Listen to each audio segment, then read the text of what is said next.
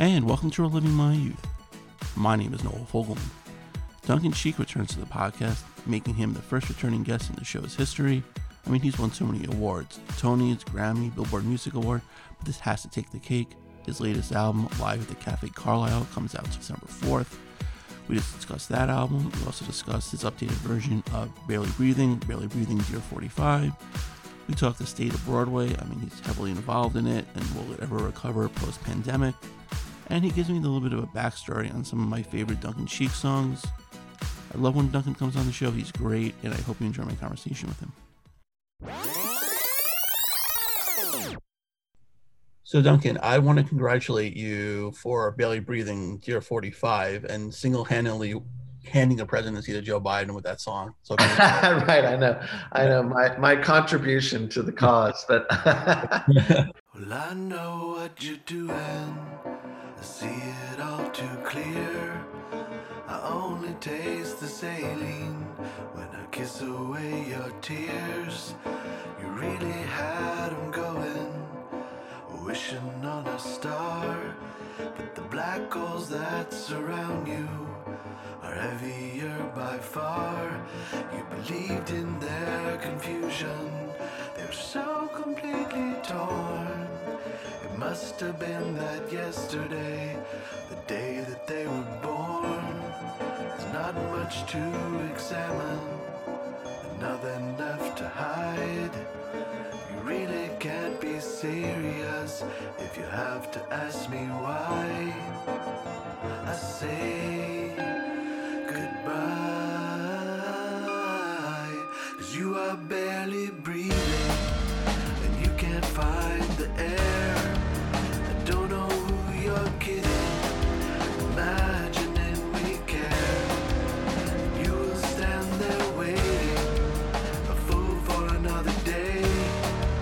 Do you suppose it's worth the price that we have paid?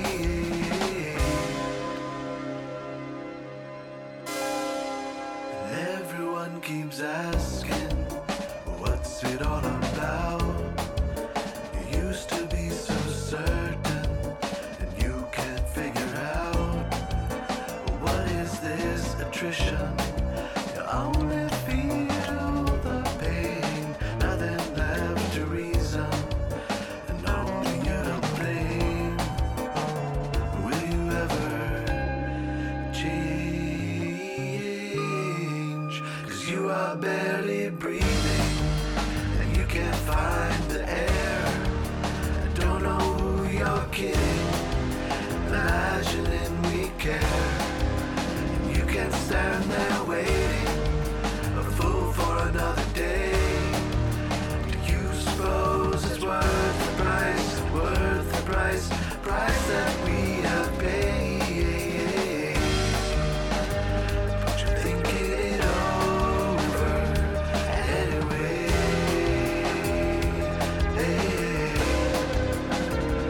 You're thinking it over anyway.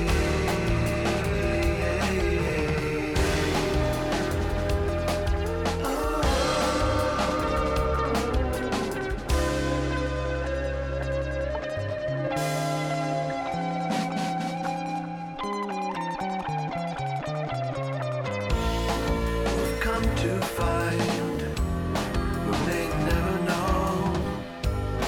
You're changing mind, not friend but foe.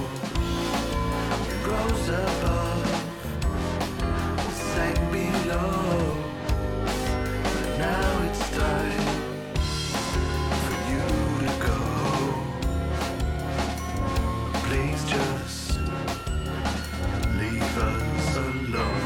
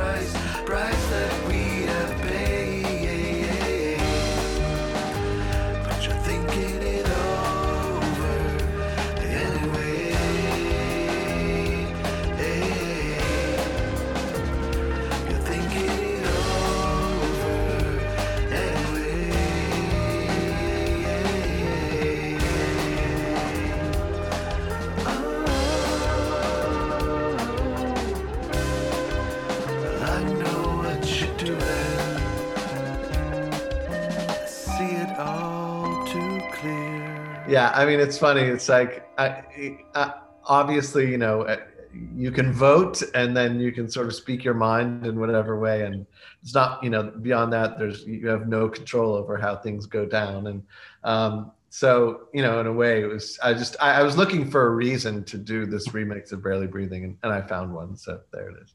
Yeah, no. Actually, thanks to the Lincoln Project, they're the ones who kind of came up with the idea. Oh wow, okay. Yeah, they're definitely an interesting follow on Twitter and social media. Absolutely. What have you written or I guess adjusted Barely Breathing had there not been a quarantine? Well, no. I mean, I sort of, when I saw that little video that they put up of, I just thought, well, it'll be fun to just sort of flip the perspective on the song from first person to second person, to sort of point it at the outgoing president. So yeah, it was I mean, honestly, it took me all of 15 minutes to do it, so it wasn't like a difficult. Right, exactly. Yeah. But I know how involved you are with Broadway and everything like that, and being shut down obviously since last March. Do you see happy ending, so to speak, for Broadway? I do not have a crystal ball. My sense is that no matter what happens, there's going to be a kind of an expansion of what it means to do theater sort of into other mediums, beyond just the live stage, in a theater context. And obviously you've seen it happen now with sort of like Zoom theater events and streaming events. And, I think you'll see a lot more sort of socially distanced theater and environmental theater. And I think that's all to the good.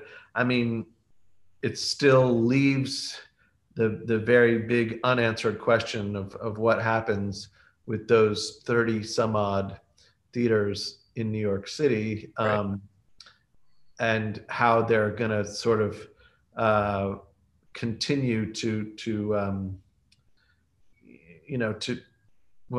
how they're going to start finding a way to kind of make it financially feasible to put shows in houses like that.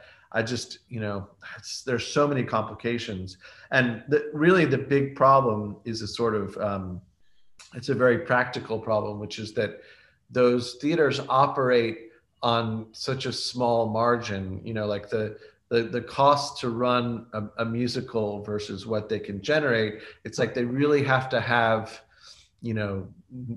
90% capacity for them to be sort of turning a profit, and below that they're just, shows are losing money, generally speaking. So it's really, really difficult to figure out how to do a show if there's only 300 people in the audience as opposed to 1,000. It's really very difficult. Right. I know Whisper House came out early in the year, right? But I know that was off Broadway. But is there any future for that show? Yeah. So again, I mean, I'm sure that we would all love to be able to sort of, do that show, and all the actors who were in it worked so hard during the rehearsal process, and then it just literally they had like an opening, like a dress rehearsal, and then everything got shut down. So it was a real disappointment.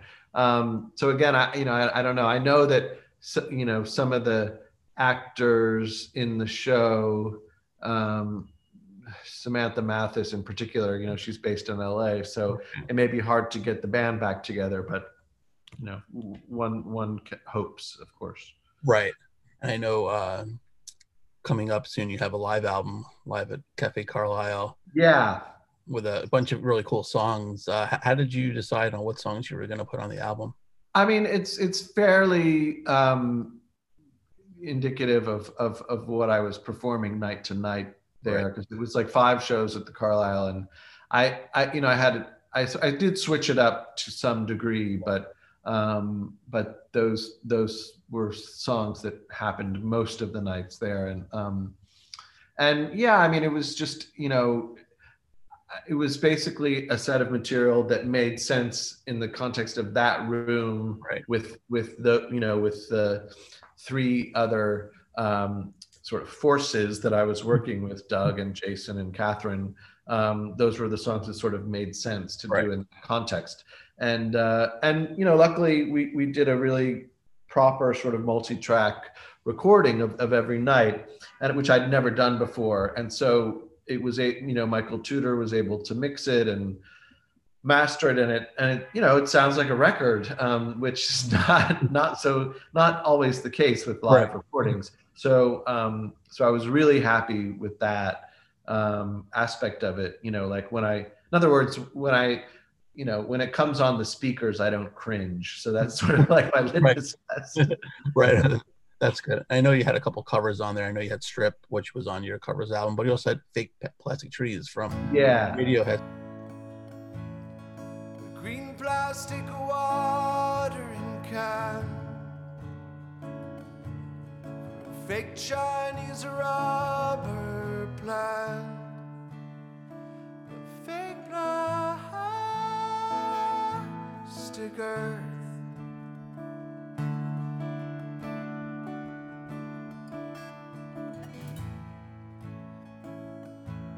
She bought from a rubber man, a town full of rubber plants, to get rid of itself. It wears her out. It wears her out.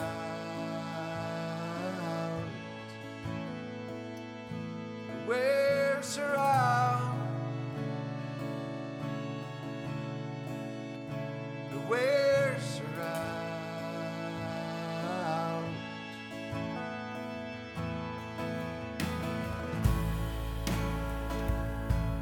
She lives with a broken man,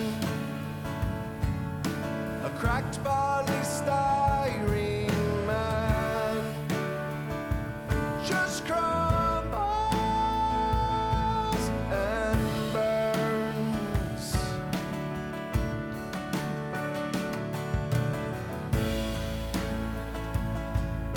He used to do surgery for girls in the 80s, but gravity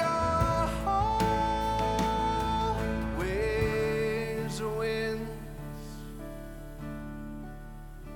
It wears him out. It wears him out.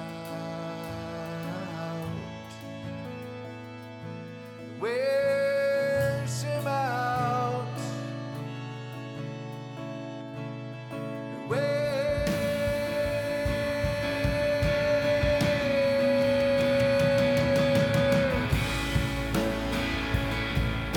She looks like the ray of thing.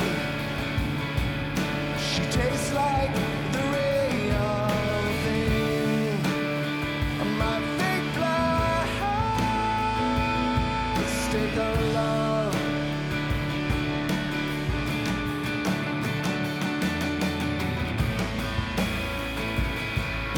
I can't fight the fear that you know.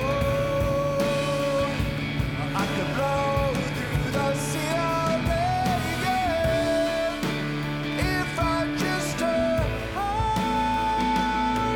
and run. And it wears me out. It wears me out. It wears me out.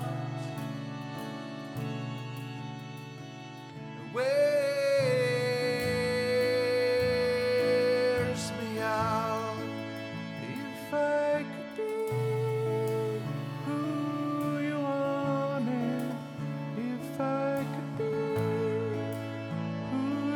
So how do you decide which songs you want to cover? Well, that particular song I've been playing since my very first tour, like when I was opening up for Jewel, and it's kind of been, I like to say that Radiohead doesn't play it, so somebody's got to do it. Right. Yeah. So I've been playing that song for over, for 25 years. And then it was the week that Tom Petty passed away. So there's a Tom Petty song on there. Right. And then Forbidden Colors, is a song that I actually was able to perform with Ryuichi Sakamoto at the Knitting Factory back, I guess it was 97 or 98. But what I wanted to have a sort of a real memorialized version of that, performing that song. So it's not Ryuichi Sakamoto playing piano, it's Jason Hart, but he does a great job with it. Right. That's awesome. Now, recently they had the Rock and Roll Hall of Fame inductions, and in memoriam, they blatantly, I don't know if blatantly, that's a terrible word to say, but they omitted Rupert Hine, unfortunately. Yeah. Which was bad. Yeah, I know he produced your first two albums. What was the experience like working with Rupert? Well, I mean, Rupert was a total sweetheart from the minute I met him and until the very end. He was very gentle and very open and very encouraging and not at all heavy-handed. And because I have always been an artist who's kind of into the technology side of things and the engineering side of things and frankly the production side of things, I'm not the easiest artist to work with for some producers, and that's why I haven't worked with that many producers. And Rupert sort of understood that right from the beginning. So he was kind of, he had a very light touch with me, and then he also taught me a lot, because frankly, as much as I thought I was able to make records when I was 25 and 26, I didn't have that much experience doing it. So I needed somebody like him to kind of really show me how it's done. And he did that in a almost sort of imperceptible way, and I did ultimately learn a lot from him. Right. Now, was Rupert the record company's choice? Did you want him? Sort of. I mean, it came through Atlantic Records, right? But I didn't really have to be convinced, right? Because I knew those records that he had made really well, and when I met him right away, it just seemed like it was going to be a really good fit. So, right, yeah. I was happy to go. I was happy to go to well, he had like a little chateau sort of north of Paris, right, where he had set up his recording studio. So that seemed like a pretty cushy place to go. Yeah, of course.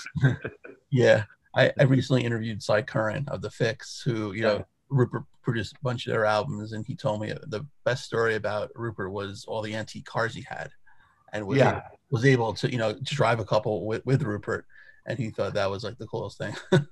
Yeah, no, that I remember flying into Orly, I guess, the airport, and him coming in some sort of Jaguar E-Type and like not really knowing how to fit all my luggage into the car, but we made it work, Yeah, totally.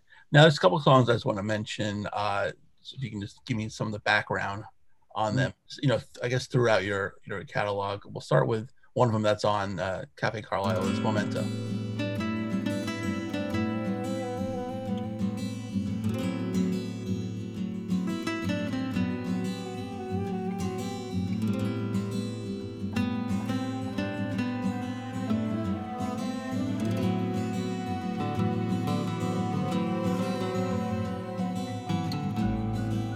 Threading through the evening, it's later than I thought. A friend of mine is waiting cigarettes I brought. She smiles, she seems so tired, so nothing is required.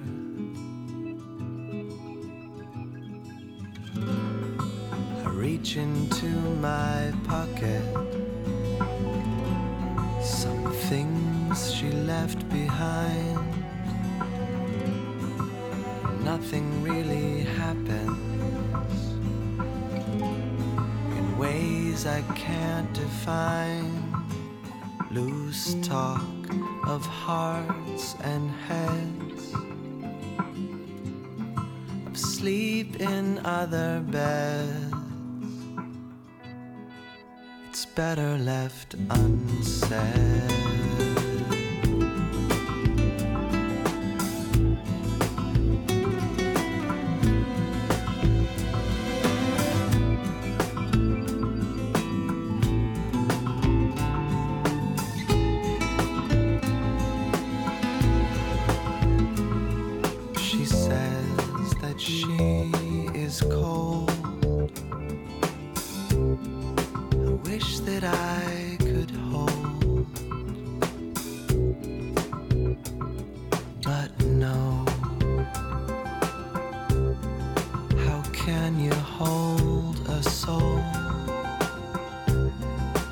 Cannot hold a soul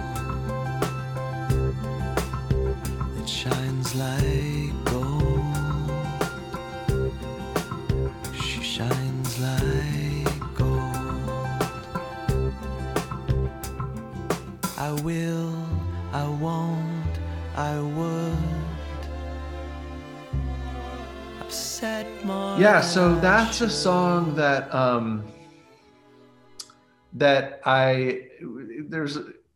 it was kind of born of my love of a certain stripe of sort of bossa nova and sort of tropicalia music, sort of Brazilian music that I've always been really into, and just wanting to do something with that kind of spirit about it. Which really has a lot to do with a certain sort of like harmonic palette and a kind of sense of doomed romance, you know, and this combination of you know, this sort of beautiful sadness, and it was also, you know, one of the times when I think I was able, or one of the first times I sort of married an acoustic and an electronic kind of hybrid in terms of the sonic palette, and that was sort of successful, like using a nylon string guitar and a Juno 106 and some drum programming, and then obviously there's real instrumentation there as well, and great string arrangement that Simon did on the record. So, you know, it was a kind of, I felt like always it was a very successful, sort of hybridization of some disparate sort of styles and sounds. Okay. And one from Whisper House, the Tale of Solomon Snow. Listen, if you will, I have a tale to tell of an unfortunate man, the name of Solomon Snell, and the philosophy he should have embraced, that says no matter what you do, you'll never be safe. Ring the bell, for Solomon Snell. Too much trust is the road to hell. Rightfully nervous, he took every precaution. He paid 3 armed men to drive him to Boston. But wouldn't you know it, was broke on arrival. His own men robbed him and took off in style. So he wanted to marry a girl who was true, and on the basis of her name, he wed fidelity proved. She had a handsome cousin she would visit in Charlotte. Well, she said he was her cousin, the brazen harlot. Ring the bell, for Solomon's Snell. He played it safe, it didn't end well. Ring the bell, for Solomon's Snell. Too much trust is the road to hell. He caught yellow fever down Charleston way. Before you knew it, they were digging his grave.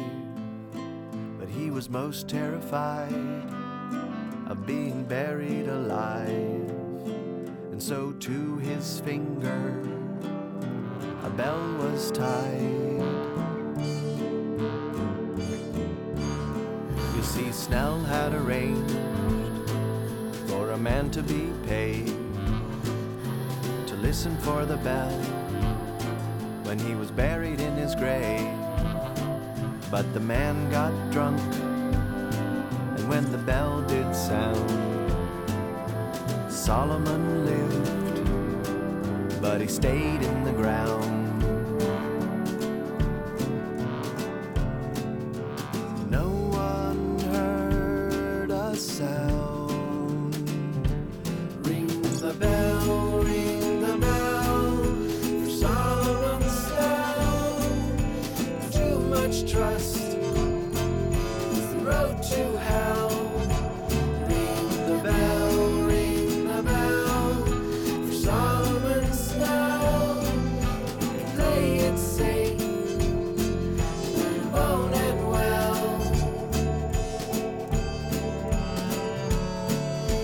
Play it safe, but it won't end well.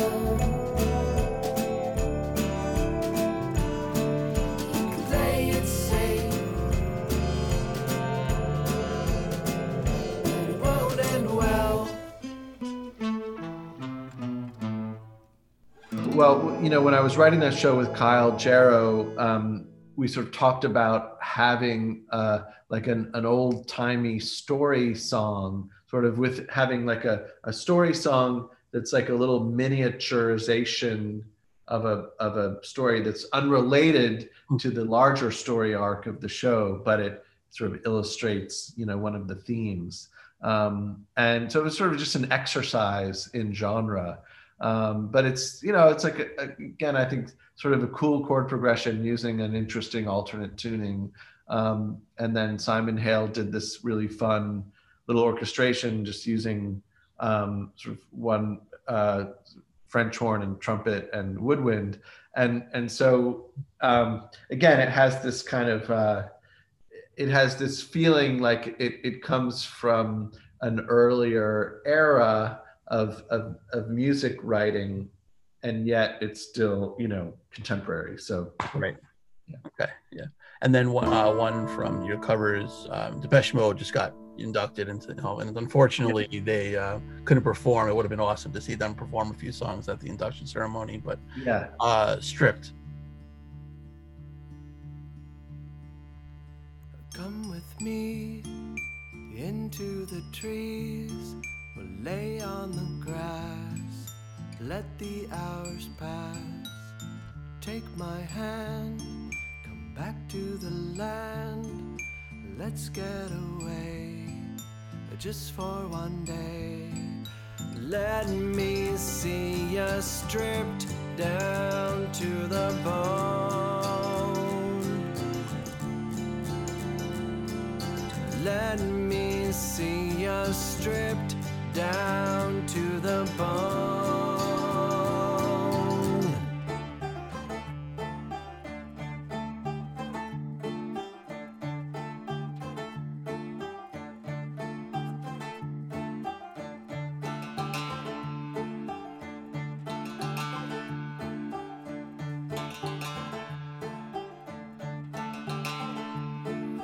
Metropolis has nothing on this. You're breathing in fumes I taste when we kiss. You take my hand, come back to the land. Everything's ours for a few hours. Let me see you stripped down to the bone. Let me see you stripped down to the bone.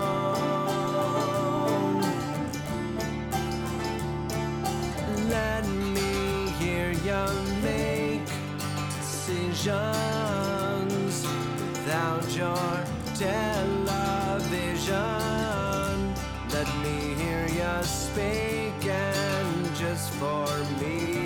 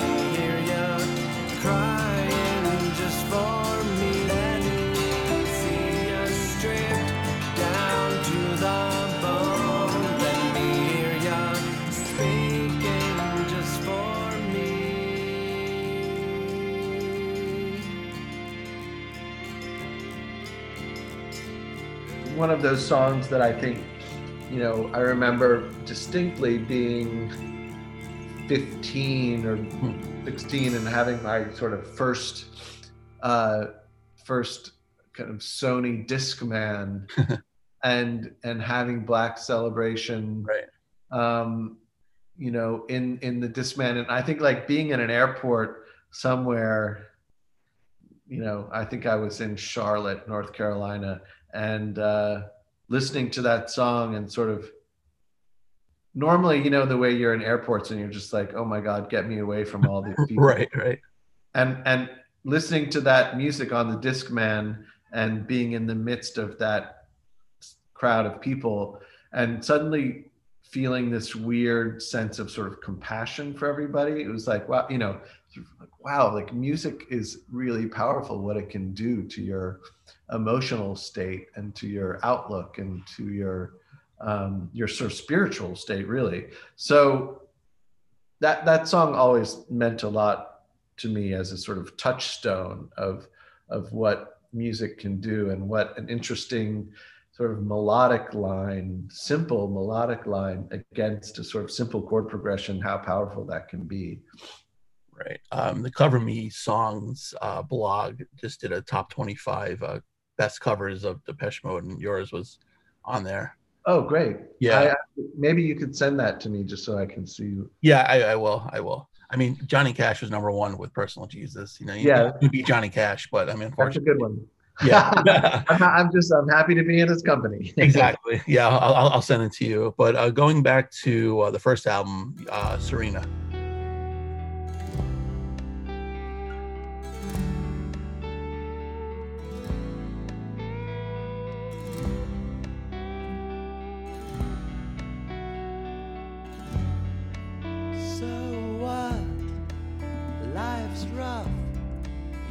Get over yourself like everyone else and enjoy the girls and the boys, everything in between. Serena, in an effort to avoid the things that annoy you, you hide far, far away. Life just passes you by.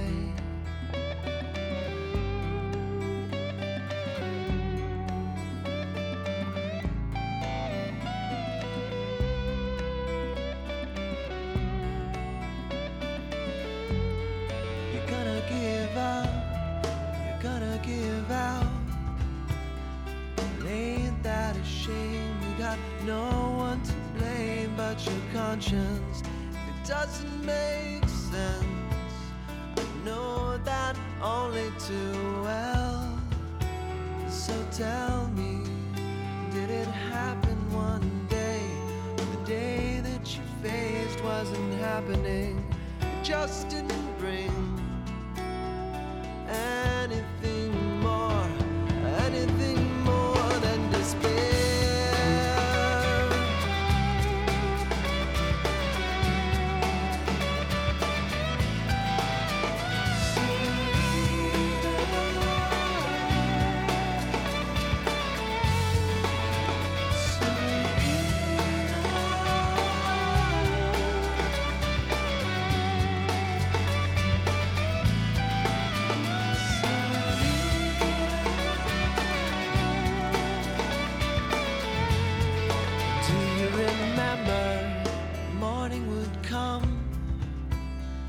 Just like a child, filled with the sun, and the hours never seem long. Where have those days gone? Beyond us, or so you would believe, but I can't agree. Those illusions will ever get through them. Find the diamond, find the diamond.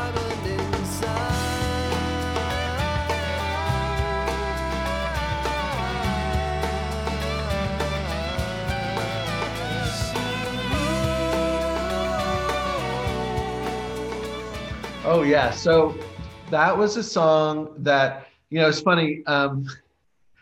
There, there's this sort of stripe of songs that is kind of really more on my first two records, where I'm kind of being like a little bit philosophically prescriptive in a way, Right. which, you know, is really stupid for any 25-year-old to be attempting. But anyway, that's one of those songs. But it, you know, what was fun about it is Fran Banish, the guitar player who's on the first record, and who I was sort of in a band with in LA before I went to go make that record. You know, he just played this really cool solo, and it's really just like this looping chord progression, you know, with this kind of, in a way, this lyric that's trying to be much more profound than it actually is. But as a piece of music, it's kind of cool, and the guitar solo is really fun, and it was always fun to play live. So yeah, I'm glad it exists, despite all its flaws. Yeah. Was Serena fictitious, or is based on somebody? It was in like an amalgam of a few people that I knew. And in fact, you know, there's somebody who I went to college with named Serena. It's not about her at all, but Right. you know, but it's just the name sort of suggested a certain type of person. Right.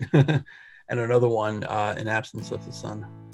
For all the good you say it does, it seems no better when you had your say. You may believe, and it's just because the words get colder when you've gone away.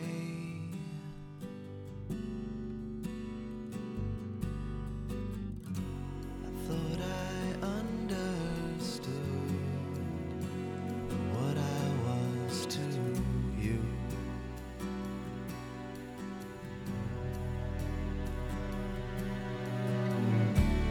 I don't wanna feel this away, no. I don't wanna say I'm just a friend. I don't wanna wait around here, 'cause you don't wanna feel no pain again. We just lie about it, 'cause we become shadows of ourselves.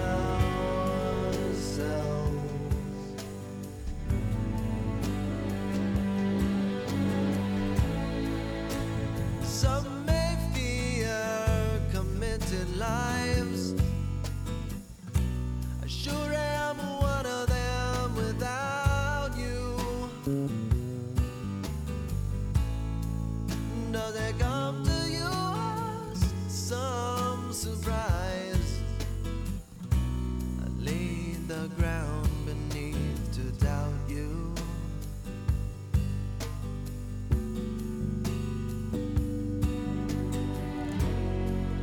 Was it ever, girl, something you could hold?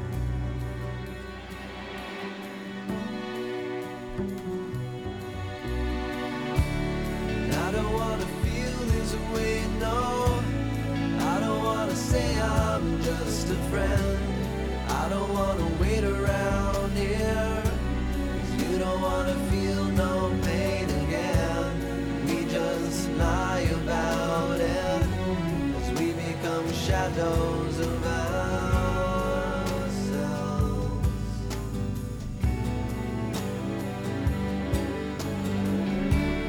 I don't wanna look away, and I don't wanna be the one denied. It ain't no fault of mine. Someone somewhere told you lies. We don't talk about it, just become shadows of ourselves.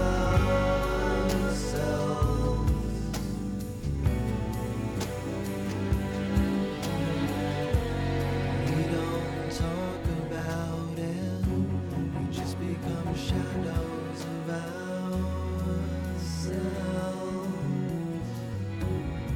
So yeah, that song, you know, that was one of the songs that I had done a demo of when I was first sort of trying to parlay my kind of publishing deal with BMG into like a proper record deal.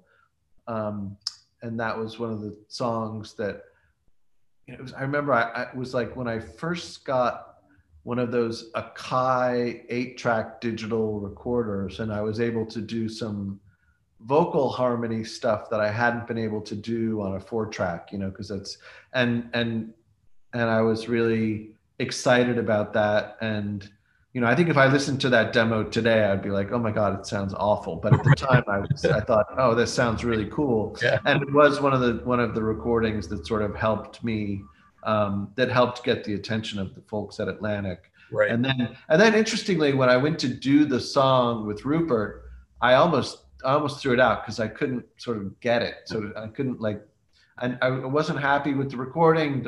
And then when Simon Hale did the string arrangement to it, it sort of totally tied the room together, and that, you know, and then it stuck around. Right. Yeah. Did Rupert like immediately love belly breathing?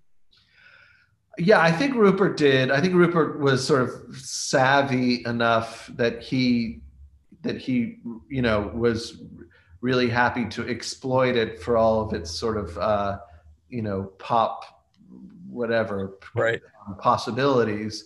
And certainly the folks at Atlantic, Ron Shapiro, and you know, they always sort of knew in a way that I never understood. Like they knew, like, oh, that's really a radio hit. And it's funny because I,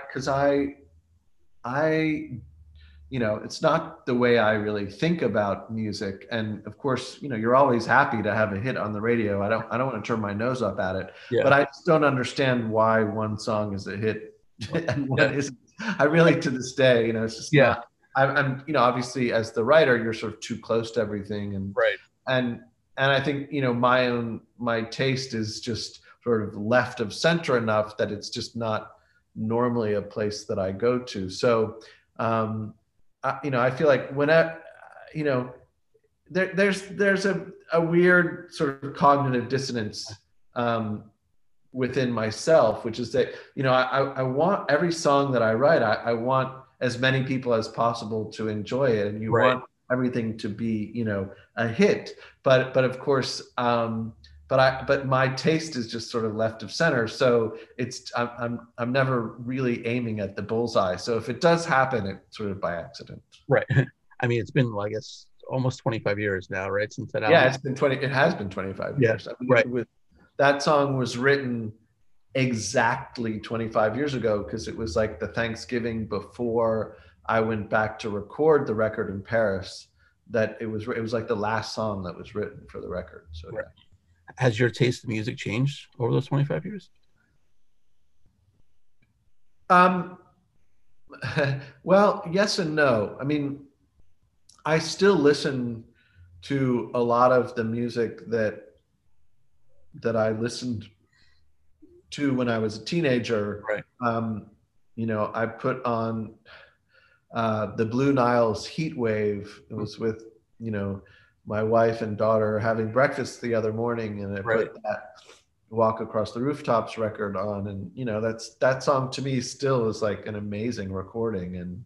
And so I think my canon sort of remains fairly consistent, but things sort of it gets expanded, and certain things, like, again, I don't want to necessarily say it's going to enter my canon, but like I heard a new Future Islands song the other day that was like really cool, and I was like, oh, that's awesome. Or there's a band called Midlake that maybe not super well known, but that they make these really great records that I just really enjoy. So like of course there are new bands that come up. Wild Beasts, that unfortunately they broke up, but I think they made some really beautiful recordings. So there are things that get sort of added to it. And I guess, what should be apparent from American Psycho and Legerdemain is that I sort of, always as a kid, I was always bouncing back and forth between sort of electronic music and acoustic music. And when I started my career as a artist on Atlantic, I was in a much more sort of acoustic music phase, like organic music phase. And then sort of the electronic music sort of slowly filtered into things more and more, in Daylight and White Limousine. And then obviously, much more so with American Psycho and with Legerdemain.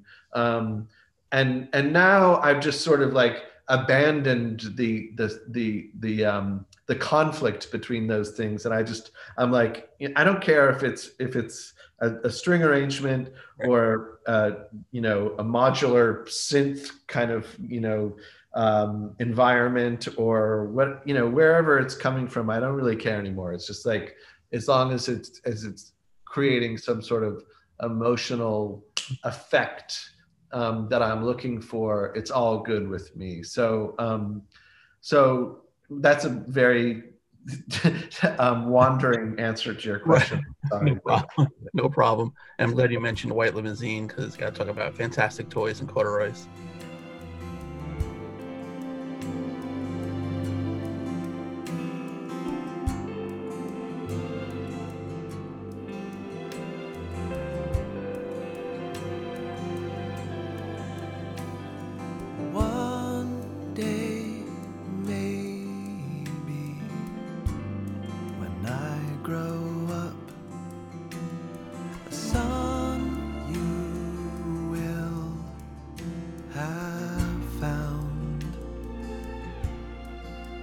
When I change my ways, one of these days, I know I'll make you proud.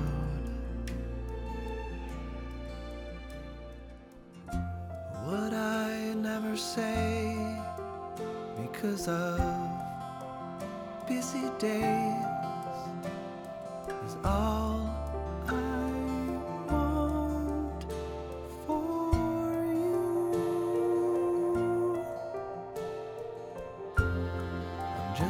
not the best at being friends, but that's what we should do. When I see you happy, when you laugh, I'm never sad. Fantastic toys and corduroys, everything you gave took me to school. I tried to be cool. Let me get away with it. What I wanna say, a thing I pray for you to shine inside.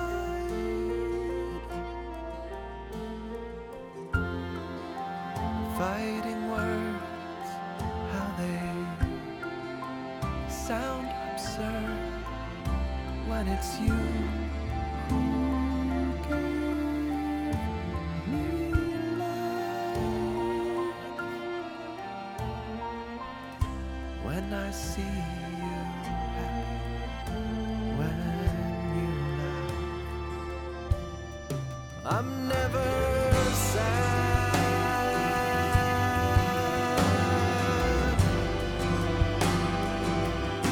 I don't wanna be sad.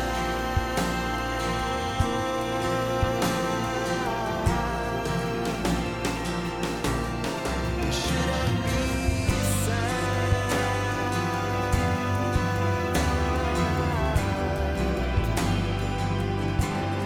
Shouldn't be sad.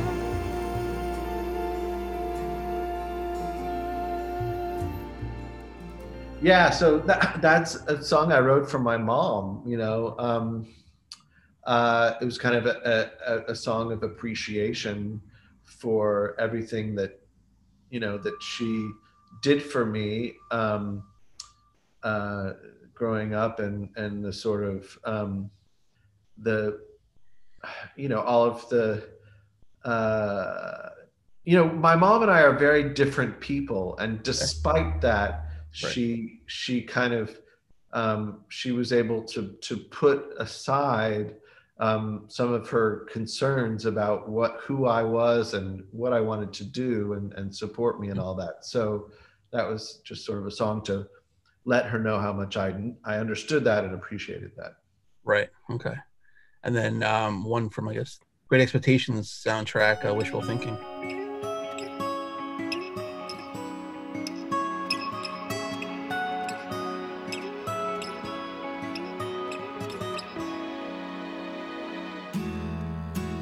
Listen to the waves,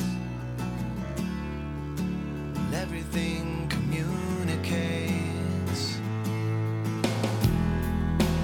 Will it ever be anything more than wishful thinking? Oh no, there you go, looked away and missed the show. How much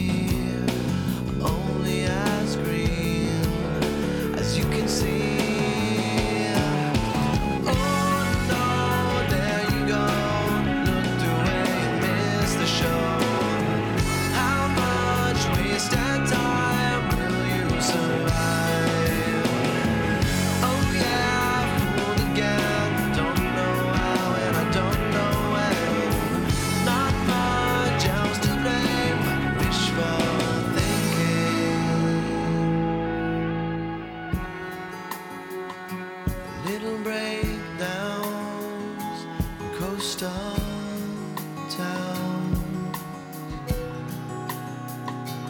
They come suddenly, crashing over you. They come easily,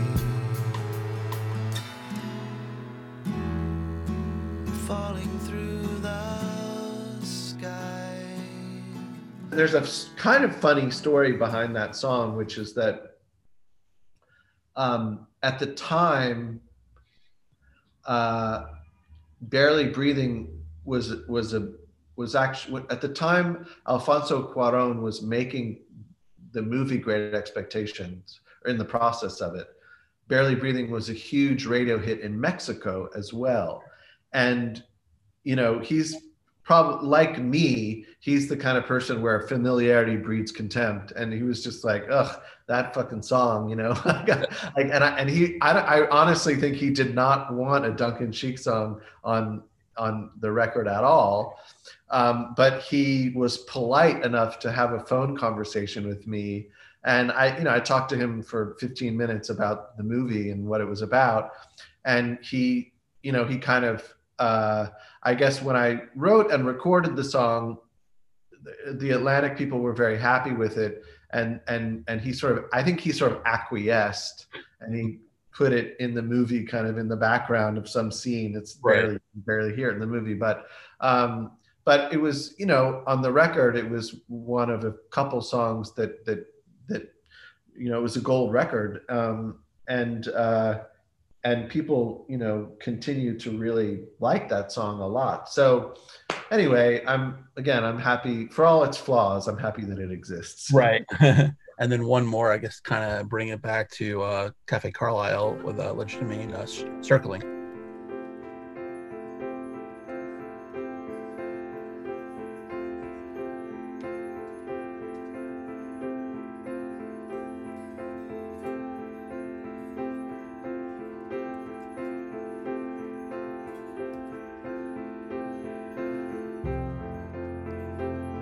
Sky today it's bloody gray. I'm surprised you look so blue. I hear you playing on a bigger stage. There's no surprise, you cut right through.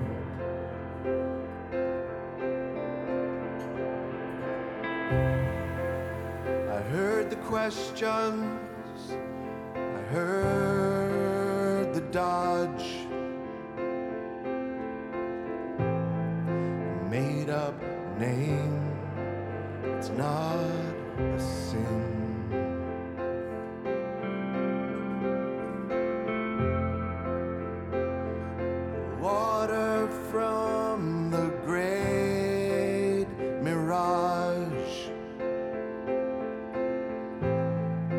Tastes like dust and burning skin.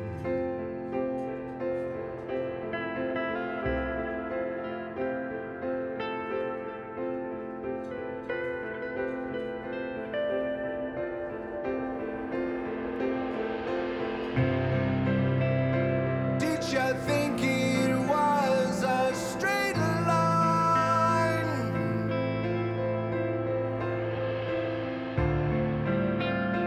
You surprised to find it circling.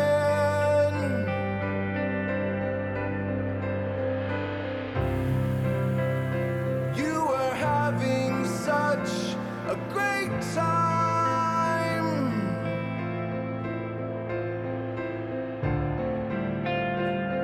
And gravity was working to bring you down. Then you were lost till you were found.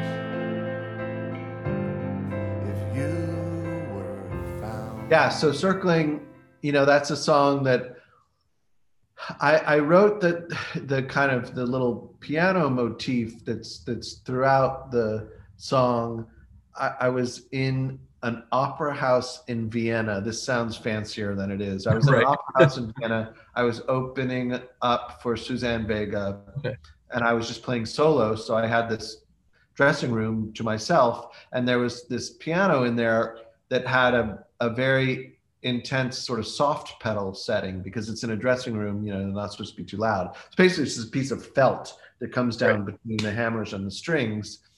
But and it actually does something really beautiful to the sound of the piano, where it's really sort of haunting and mellow, and it just takes on a very different character. And so that sort of little motif happened, and I just played around with it for a few years. And then, it's not really, I don't think it's any secret, but around that time, around that time, I was also making a record with Holly Brooke, who became, Skylar Grey. And that, unfortunately, that record never saw the light of day. And there was a little bit of there was a sort of a certain amount of frustration about that whole situation. And so the song is a little bit about that, kind of looking at what happened in my own career and looking at what happened in her career, and kind of trying to sort of take stock of those things and put them in some kind of perspective, without making too much of a judgment about any of it. Right. Will that album ever come out or no? I would love for it to see the light of day somehow, like even if it just exists as a sort of, an online secret, record. But that, of course, is up to Skylar. So we'll see if one day she wants to put it out. I think she probably will at some point. All right, cool. But Live from Cafe Carlyle comes out December 3rd, right? December, maybe, is it the 3rd or the 8th? It may be December 3rd. So. I don't know. Quarantine has screwed up with all my dates, so I'm not sure. But But I actually think it's the 8th. I thought it was the 11th, which is my daughter's birthday, but I think it's the 8th. Right. Yeah. Okay. All right. So the first week, we'll say the first. Yeah. So yeah. The first week or so. Yeah. But yeah, Duncan, I really appreciate your time again today. Oh yeah, my pleasure. Thank you so much.